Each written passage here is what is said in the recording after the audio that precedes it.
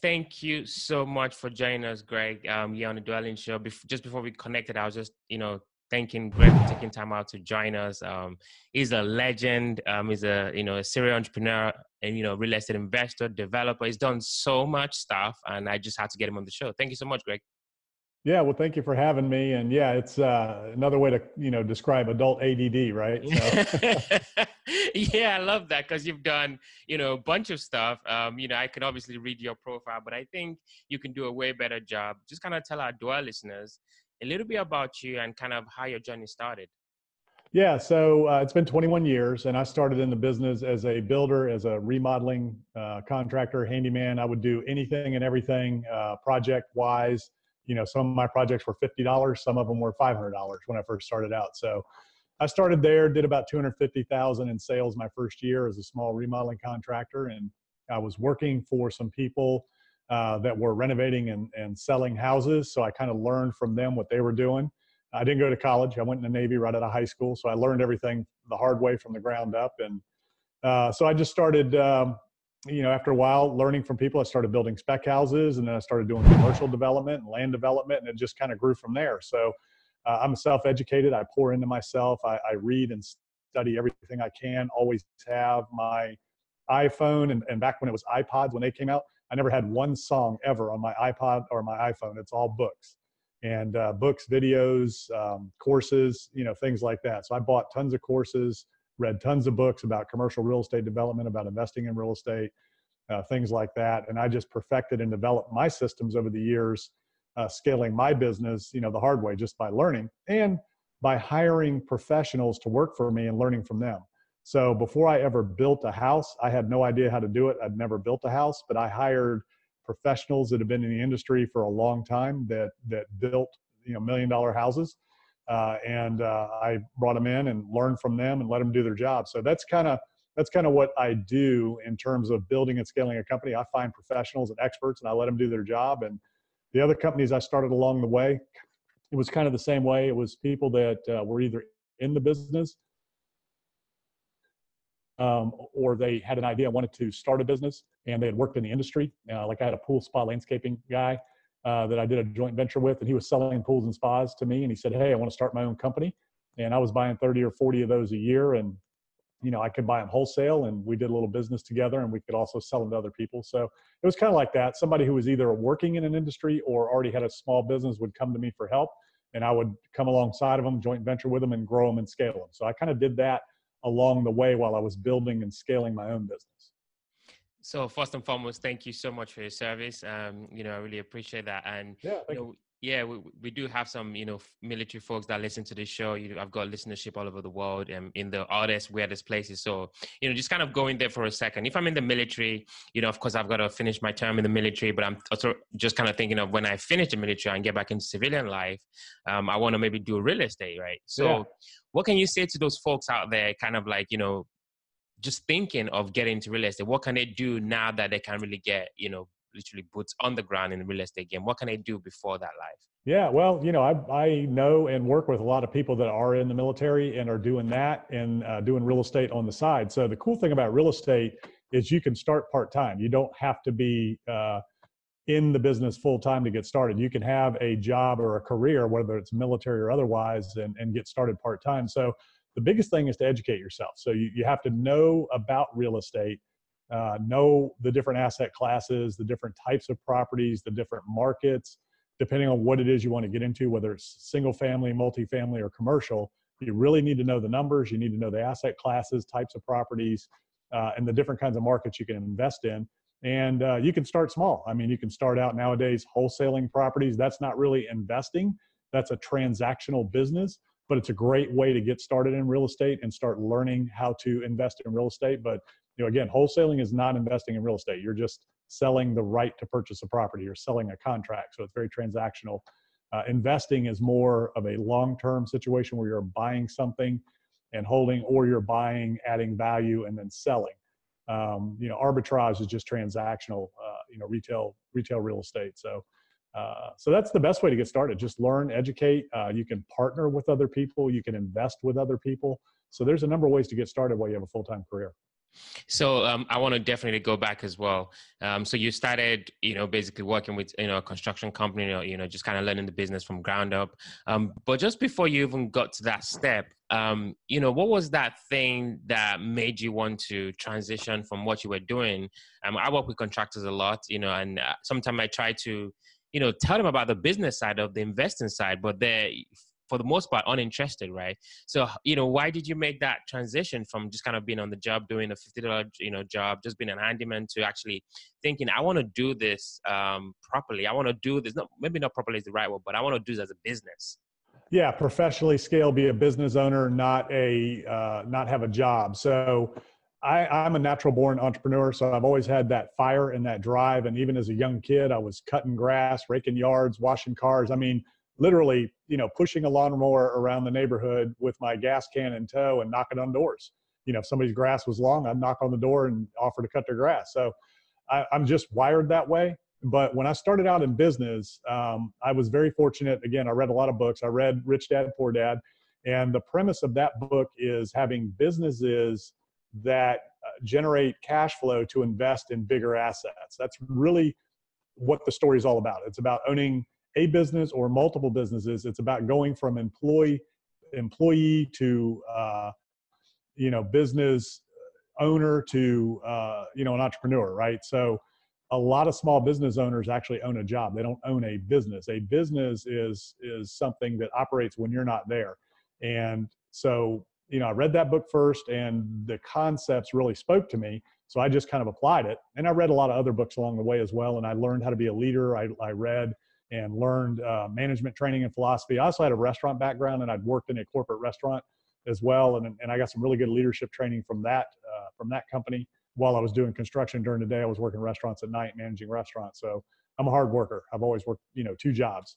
So I knew that I wanted to scale and I wanted to grow, and I wanted to be able to create a company that existed and ran without me, and not just without me, but ran better. So I say that the true mark of a great leader, the true mark of how good of a job you've done building a business, is how well it runs when you're not there. Now, I'm not saying that in a flippant way to where you can just walk away and not pay attention to your business. I'm just saying, if you've got systems in place and you've got great people and you've trained them, you have the right people in the right job, you should be able to take some time off and not have to worry about it, all day, every day. It should run and operate, and you keep an eye on the KPIs and the key metrics of the business, and that thing should fire like a well-oiled machine. It's really fascinating how you emphasize, you just being a lifelong learner and reading. So it's just kind of interesting to hear you talk, because I'm now starting to think you have, you did pretty well in real estate, and you had these other businesses. The pool spa is one, great example, and you've managed to be successful in every single kind of BSU business, unit that you've acquired. Yeah. So clearly, there's a pattern, right? That there's a recipe here. How much of you reading and really just reading a lot has helped you to be so successful in these businesses? I'm just kind of curious. Yeah.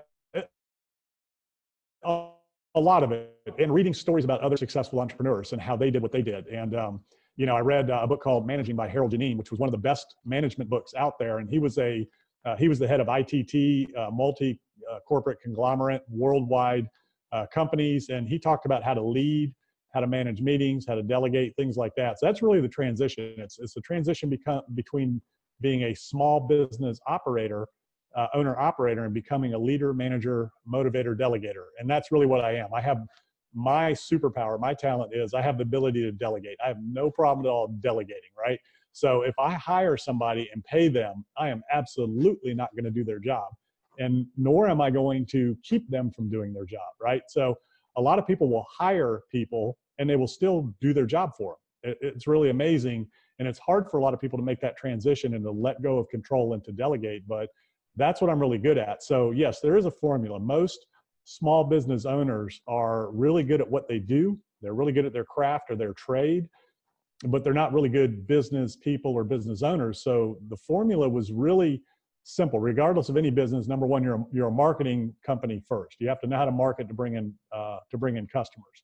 Then the second thing is there are numbers to the operation that are going to be consistent across the board, right? So it's all about dollars in, dollars out.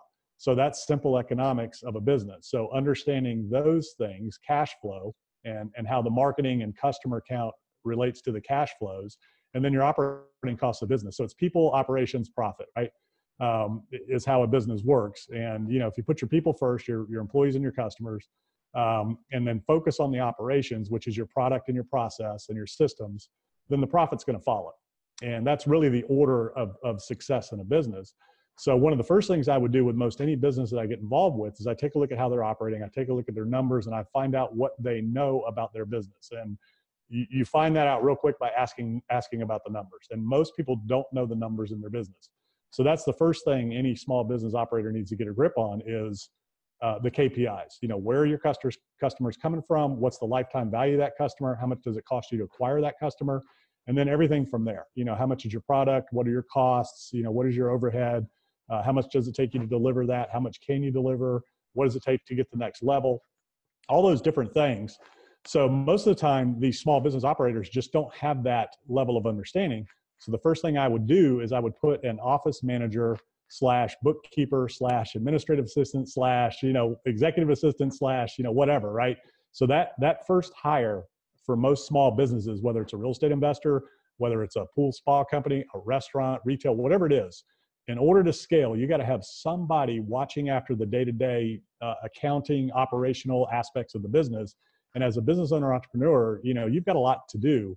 So that's not the highest and best use of your time. Somebody else can do all that for you and present you with the reports so that you can kind of keep an eye on them and track them. So that was the first thing I would do. And the first thing I did in my business growing was I put an office manager / in place that could do a number of things to take all of that administrative load off of me so I could focus on selling and I could focus on developing people, finding the right people, and growing and scaling the business. Wow, that is amazing. I just love the way you describe, kind of shifting that administrative burden off your plate to some. I just love that. That's fascinating, actually. So now, you got your first deal, I'm assuming, right? Yeah. And you said you employed, professionals, right? In my mind, I'm thinking contractors. And I had a guest on the show who said, well, have you ever thought of contractors and the first 3 letters is actually con? I thought that was very, very interesting. So how were you able to find good contractors? I mean, that's still a thing even in our business. As a matter of fact, we've actually paused flipping in dwelling. We just don't do them anymore. One of the factors is obviously contractors. So how do you manage to get the really, really best of the best of contractors? Right. So there's 2 things. So one, I was a builder, and as I grew my business, I was a construction manager. So we had superintendents in the field managing subcontractors. So when I first started out, I had all in-house labor, all in-house employees. We were self-performing everything, and I wasn't making any money at all. So as soon as I switched that model and started doing bigger projects and started using subcontractors, we became very profitable.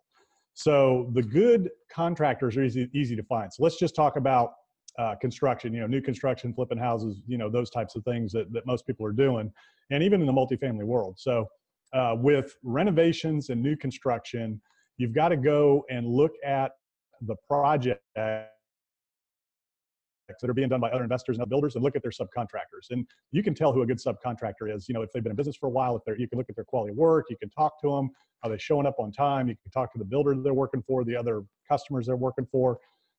So the easiest way to find them, if you're building new houses, is to go into a subdivision or a new development where a lot of houses are being built and talk to the guys that are working. And, so that's one way to do it. Another way is to look at the MLS and look at houses that other investors are flipping and talk to those investors and ask them who they're using. So that's another good way to find them. And, vetting them is simple. Are they licensed? Do they have insurance? Do they have good references? What does their work look like? You got to go to the job and you got to see where they're working and what they're doing and how they're doing it. Are they showing up on time? Are they cleaning up after themselves? Are they neat? Are their employees organized? Are they, all of that kind of stuff. Do they operate with email and things like that? Proper insurance licensing, all of that. So as a builder, what I looked at the subcontractors as were partners in my business. They were trade partners. So in order for us all to be successful, they had to be successful too. So not only did I pour into myself first and foremost, but I also poured into my employees in the company and I developed them. I also poured into the subcontractors that were working with us and I helped them become better at their business and I helped them become more profitable. So we were a team. We were all in it together. And we scaled real quickly My first year we did 250,000. My seventh year we were doing 30 million.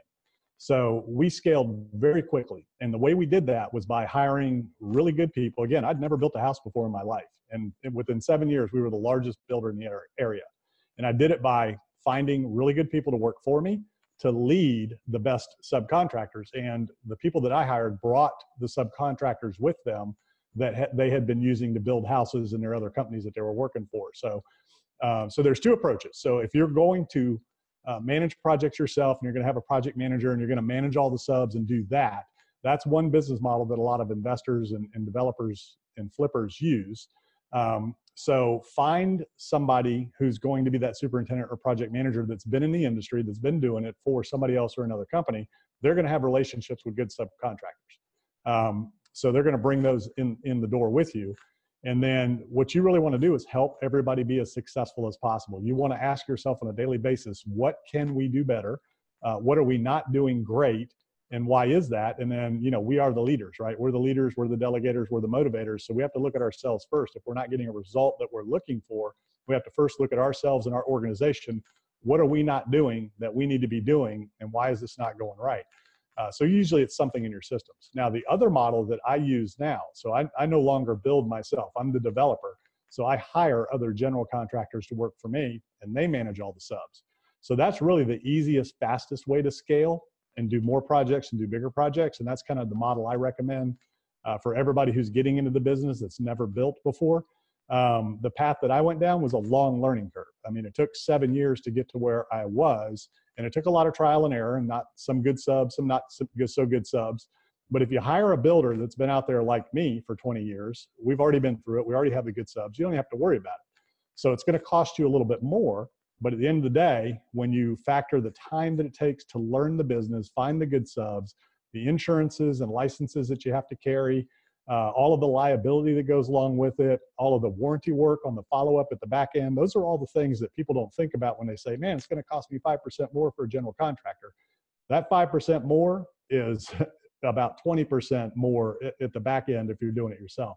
So a lot of people just don't realize that. They don't see it and they don't understand it. So that's what I tell people that are starting out, that are flipping houses and doing new construction or even multifamily.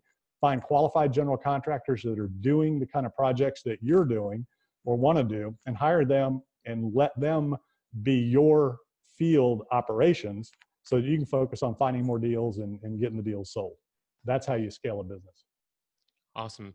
So I'm just kind of thinking, so you've done a ton of stuff. I was literally reading, your profile, and I was like, when I grow up, this is who I want to be, right? Especially towards the end when, like you're very active in the church and you've got a lot of nonprofits that you work with. I was like, this is who I want to be when I grow up. So definitely looking for some really good advice here. So first and foremost, so you said you went from obviously managing some of the construction projects and then to be a developer who then essentially manages, GCs, right? Big construction companies for big, scale construction. How do you think that was possible for you? Because a lot of people struggle with that. Like, how can I go from, flipping a house to, buying land for subdivision development, right? Or even maybe building a multifamily, construction project. Actually, most of us as apartment syndicators, we tend to shy away from big, development projects because we see it as very risky. So how were you able to make that transition? I'm just kind of curious. Yeah, so it's just opportunities that came my way as I went along. And I was in a small market. So if you're in a smaller market, you have to be more diverse in what you do. If you're in bigger markets, then you can find a niche and focus on that and just do that. So I had just learned along the way, and the projects that I was in a resort community in the Outer Banks of North Carolina. That's where I was building. So I met a lot of developers that were buying beach houses down there that I was building for and doing work with. So I started learning from them. And watching some of the projects they were doing and started doing some things. And then I had to create land for myself. So I had to do some land development projects, things like that. But for apartment syndicators and for people that are getting into it, my path isn't always the best for everybody. So I think in this day and age, it's much better to pick something and focus on it and scale that. And that's kind of what I did. So my building business was what I picked that I focused on and scaled that provided the cash flow to do everything else. And all the other companies that that came along with that were all ancillary to the construction industry, except for one or two. And it was usually because I wanted to help somebody. I love helping people. I'm a coach. I'm a mentor. It's what I've been my whole career. That's how I built my companies, and that's how I built other businesses with other people. I just coached them. I find good operators and I coach them to success and tell them what to do. They go do it, right? So it wasn't me out there, and it's not me out there day to day doing things right now. Again, if I'm doing a development project, I've got architects, engineers, builders, general contractors. All I'm doing is leading that team. I'm finding the opportunity, creating the value by determining the highest and best use of that property and trying to coach all of them to their very best and get that thing done. So I'm leading the charge. I'm finding the opportunity, putting the team together, finding the financing, putting that together, and creating the opportunity on the back end for everybody. So that's kind of where I evolved too. And that just was a natural progression. As I got older, of course, 2009 forced a shift, where I was at, we got put out of business. So I had to change my business model. And I started building smaller, less expensive spec houses. And it wasn't cost effective for me to do it. So I would hire other builders. So that's kind of where that whole process started. And ever since then, I've kind of done it that way. But, for the average apartment syndicator, I would not advise trying to get into a ground up development or anything like that, especially right now in the multifamily world. There's a lot of projects going on. Construction costs are at an all-time high. The qualified apartment builders out there are all busy. So it's taken a lot longer to get things done. It's costing a lot more. The entitlement process is very cumbersome and difficult. So it's much easier to find an existing asset that you can either reposition or that has good cash flow. You just got to find a motivated seller with either a good or a distressed asset, and then create some value there. Much quicker path to success that way right now. Yeah, I could not agree more. So definitely now let's talk about, two deals actually. One that you considered, your best deal, either, if maybe you helped someone or you made a lot of money or whatever it may be. So one great deal and then one not so great or terrible deal, and kind of what did you learn from those two? Yeah. So one of the best deals was my very first one, right, where the light bulb went off. So I don't think I was building spec houses yet. I was still remodeling, and I didn't have a real estate license at the time either. And this was my real estate agent that I was working with. And he came to me and he said, "Hey, there's this lot for sale that we can buy, and I bet you we can resell it in 30 days and make a big profit." So I didn't even know that was a thing. I didn't know you could do that. I'd owned my second house at this time, my third house at this time, personal house. So I knew, about buying real estate, owning a home, but I had no idea that you could flip real estate for a profit. I just didn't know that. So he comes to me with this deal and says, "Yeah, we can buy this lot and then, put it on the market. We'll get it sold in 30 days and make a profit." And I'm like, "Well, can you even do that? Is that even legal?" And he's like, "Yeah, sure." So we went ahead. He said, I put up all the money. He found the deal. I put up the money. He got it sold and we split the profit. And I think, I don't know, we made $15,000, $20,000 a piece. And in 30 days, I think I put up 100,000 or something. So to me, that was kind of a no-brainer. And it's kind of what triggered my thought process in getting into flipping and developing and things like that. I just didn't know. So from that point, I started building spec houses and learning how to do that. Because again, I hadn't done that before. And so it was really interesting, that one little deal, how that triggered, a whole lot of other things. And, so probably after that, the best wholesale, if you want to call it a wholesale, was a joint venture agreement on an oceanfront hotel. So I'd buy oceanfront hotels, tear them down, and I would either sell the lots to an investor and build them houses, or I would build houses and sell them. So in this case, it was a gentleman that had an oceanfront hotel that was destroyed by a hurricane, and he was trying to do condos. And he came to me and wanted to do a condo development. And I said, "You can't do it. The zoning won't allow it. The best thing to do is tear it down and build houses." So he let somebody else talk him into going down the condo route. And they spent about 2 years, spent a couple $100,000, and they couldn't get it done. They ended up in a lawsuit with each other. So 2 years, 2.5 years later, he walks into my office out of the blue, hadn't talked to the guy in 2 years. And he says, "Okay, I'm ready to do your deal now. Let's go build houses." And I said, "Okay." So we had a joint venture agreement. He was going to throw in the land. I was going to bring the money and build the houses and sell them, and we were going to split the profits. So in the meantime, I went and settled his lawsuit between him and the other guy, and I contributed to half of that cost. I didn't have to, but I did, and because it was a great deal. So as I'm preparing, this is like 2007, 2008, right? So it might have been late 2008, right before everything started to change. As I was preparing, getting the financing and getting the plans together to develop the property, a friend of mine had said, "Market's getting kind of weird. and we were kind of talking about the market. He said, why don't you just sell the oceanfront lots, and then you'll have this property across the street. It was 2 parcels that, you'll be free and clear, and you can just develop those. And I said, that makes a lot of sense. So I went to my partner and I said, hey, let's modify this. Let's go ahead and just sell the oceanfront lots, and then, clear everything out, and then we'll own this property across the street free and clear, and we'll develop that. He said, okay. So we went that route. I found a buyer, sold everything. So again, I have a JV agreement at this point, no money out of my pocket. The lawsuit that I settled, the fee for that was coming out of the closing of this property. The money to tear the hotel down was coming out of the closing of the property from the buyer's funds. So once he closed, I tore the hotel down. We flipped the lots. I made like $351,000 when the lots sold. He got the property paid off free and clear, and he made his money. And then we had this piece across the street left over, right? So this is the good deal, great deal, right? All I had was a JV contract, not a nickel out of my pocket. Took about 3 or 4 months to do all this, and I made $351,000. The biggest one-time payday I'd had in my career at the time.